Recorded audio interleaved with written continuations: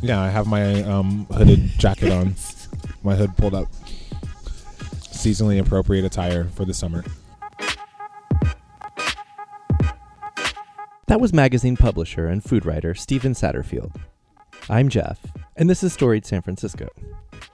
Every week on this podcast, we feature musicians, bartenders, journalists, and other San Franciscans talking about living, working, and doing their thing here. It's a way to get to know your neighbors. Welcome to episode 33, part 2. In part 1, Stephen shared the story of his time at Nopa Restaurant, and he talked about his work with students at IDB Wells High School. In this podcast, Stephen tells the story of his evolution from those gigs to launching and running Whetstone magazine. Here's Stephen. All right, so maybe I will talk about the work that I do now that I alluded to in my intro as a publisher of a magazine, because the work that I do now is firmly rooted in my time at Nopa and in San Francisco. And so I think that's relevant. So part of my experience at Nopa was really unusual because the people who own the business were really unusual in that they really believed in investing in their workforce.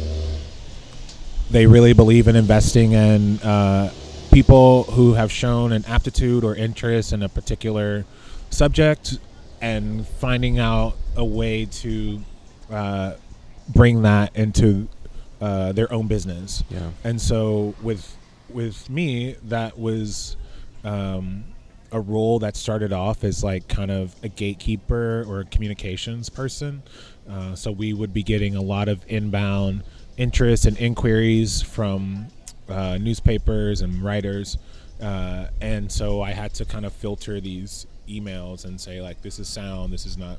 Mm-hmm. And so in doing that work, it became apparent to me that, you know, we were reliant on conventional media to tell a story about our restaurant that was really more complex than they understood or were capable of sharing.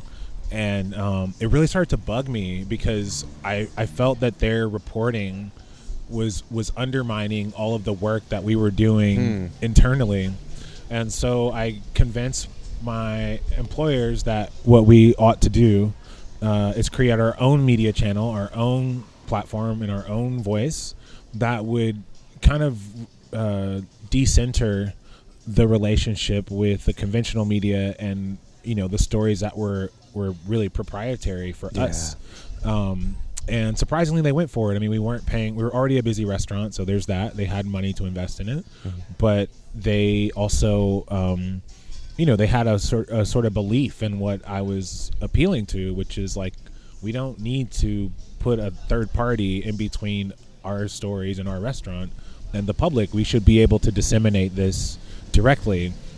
And so they did. And so we created together a project called Nopalize, and Nopalize became a multimedia platform about our restaurant, but really it was more about our restaurant through the context of purveyors that we worked with, people who worked for us, and who we were in community with. Mm-hmm. And it was a true multimedia account in that we had editorial, we were doing tons of videos, we had a podcast, and this was from 2012 to 2015. So we were pretty far ahead of our time, I think, in terms of absolutely.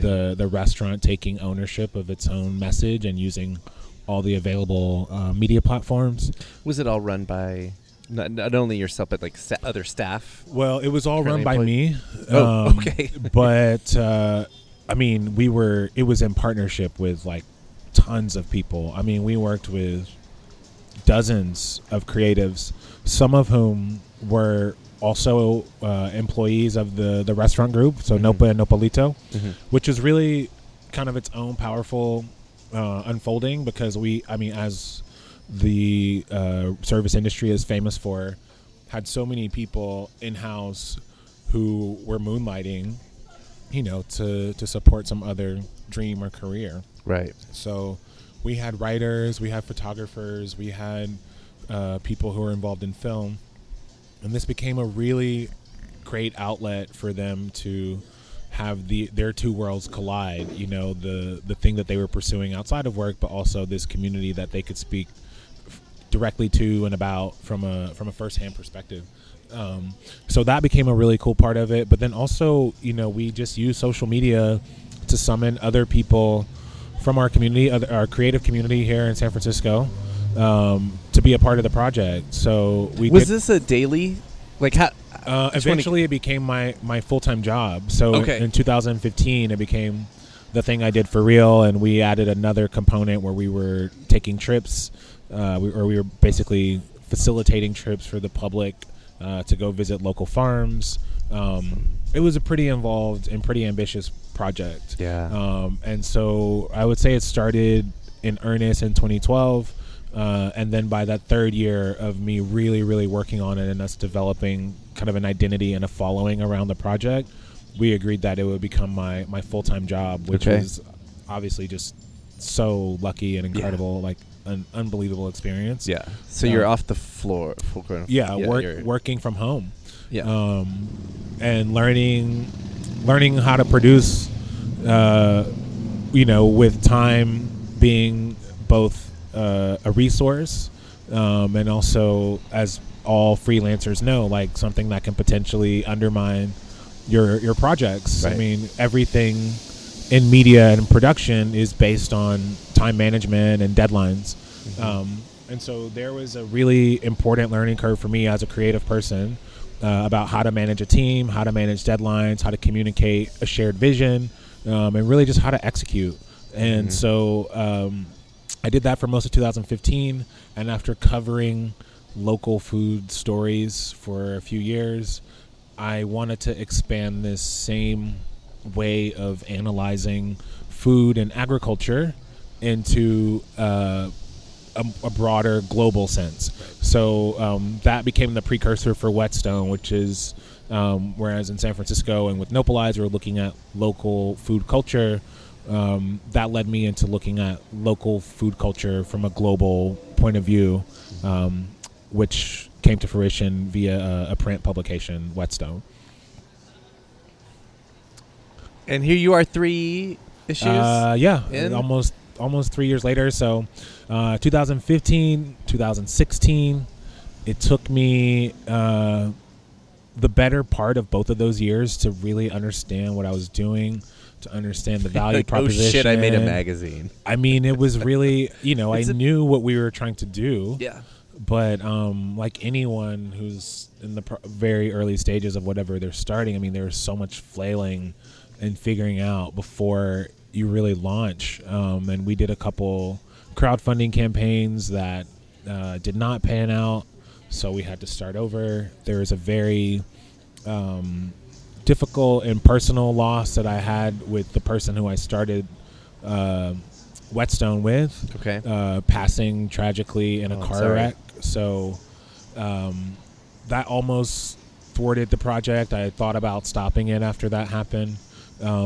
But once I committed to really doing it, I would say in about the summer of 2016, it took me about a year of really honing everything and getting the stories together, getting the roster together, making all kinds of deals and agreements and good faith and not having money, but really, really having a clear vision around what we were trying to make, and then selling that vision to the point where we were able to produce the first edition, which came out in May of 2017, so a year ago exactly.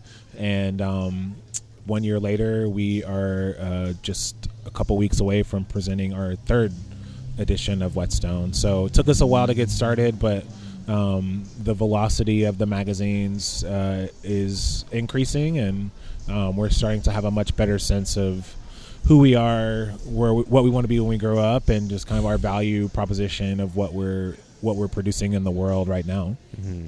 The thing with food media is a lot of the same frustrations that I had when I first started Nopalize continue to be persistent in the broader landscape of food media. So that is to say, most of the coverage is really about chefs, it's about restaurants, and I don't want to say it's about glorifying them, but it's really created a dynamic between readers and the publication where the currency is about a chef and about a restaurant as sort of a iconic or institutional place. Like what I call thingification of society. Like Okay. everything is a thing. Yeah. And whether it's a chef or just a personality, it's like it's always deeper. It's always deeper, and it's and you start to understand the business of media, and you understand why these chefs need to become commodities to sell advertising and how it all works together. Right. And needless to say, that is where the least inspiring stories come from in food, but really anything. And so what we do that is intentional and differentiated from that kind of content is we focus on stories at the point of origin. And what that means is we take sort of a holistic anthropological look at a simple question of where did this thing come from? And we have, for instance, traced the origins of corn back to 10,000 years in Mexico, which was an amazing experience of me traveling back and forth to Oaxaca. I did a similar sort of origin story about viticulture, which took me to the Republic of Georgia. There's other stories that I've commissioned about the origins of cacao, both in Ecuador and Peru. And so through that's sort of one primary lens where we're able to use research, existing research, and our own curiosity to kind of evaluate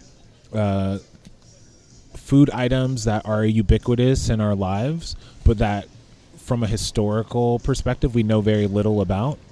And we found that through this point of view and just asking where a thing comes from, the stories that are teased from that are really remarkable and substantive and lead us into dozens of other little stories or curiosities that make us feel like we can fuel the content side of this publication and this company for a really long time to come.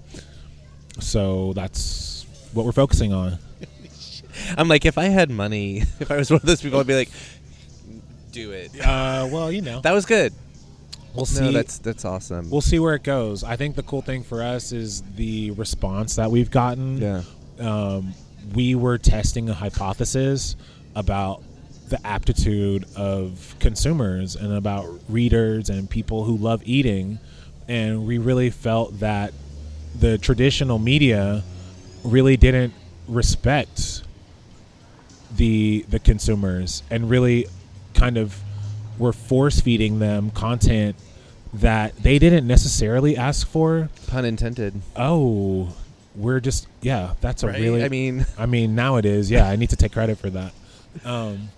So yeah, I think just with many other things, when in a conventional sense, what ends up happening is that the way that people have always done things becomes the way to do things going forward, right? Because they're trying to protect either their own power or they're trying to protect their power indirectly by protecting essentially the business or the economy around the thing that they are selling. Their proprietary interest or I don't know. Of course, whatever because it's like, this is the way we've always done it. Yeah. And this is how I've always gotten paid, and I want to keep getting paid, so I'm going to stick with what I know. Yeah. There's very little incentive to be imaginative about, what kinds of stories to put in a magazine or on a website, because again, it's based on this whole other economy of promoting and sort of exploiting. I don't want to say exploiting in the sense of a lot of times it's consensual in a way, and that the chefs are also eager to commodify themselves for a promise of getting out of the kitchen. So, you could see the ways in which this becomes like an insular and self-fulfilling thing where we aren't able to get more interesting stories because there's no ecosystem that supports interesting stories. The ecosystem just supports the lowest barrier to entry and the chefs and the restaurants who are willing to participate in that ecosystem in some Right. fashion. I mean, one of our cornerstones is that in order to really appreciate something, you have to understand it, you have to know it. And so we are constantly encouraging people to know more about their food. We're constantly encouraging people to deepen their relationship with the food that they eat, because in deepening that relationship, there's all kinds of radical changes that are on the other side of that.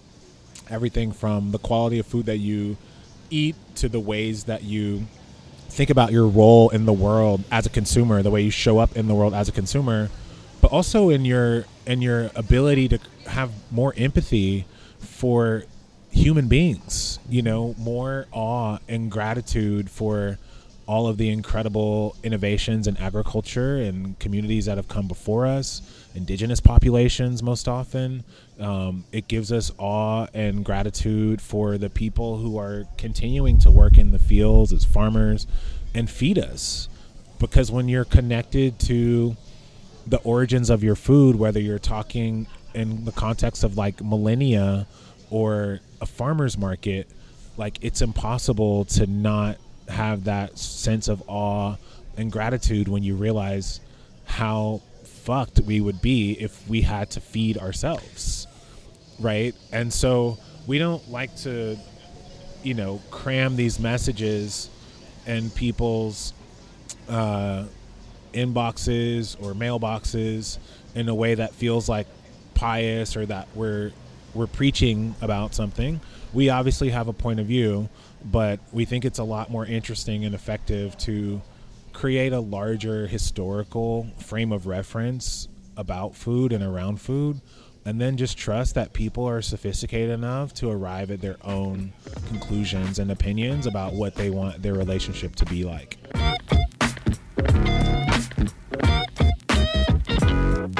Whetstone Magazine will be having an issue release party next Thursday, June 21st, at Parish Trust on Divisadero. The party starts at 6:30. We recorded this episode at 4505 Barbecue in May 2018. Music for the podcast is by Otis McDonald, aka Joe Bigale. Film photography for the episode is by Michelle Kilfeather. Storied San Francisco is on Facebook, Twitter, and Instagram. Please follow us there and share the episode you like. Michelle's photos of the storytellers are up on the website, which is storiedsf.com. If you're listening to us on Apple Podcasts, please rate and review the show. You can email us at storiedsf@gmail.com. Thanks for listening. Check back next week when we'll hear from writer and former Chronicle columnist Adair Lara.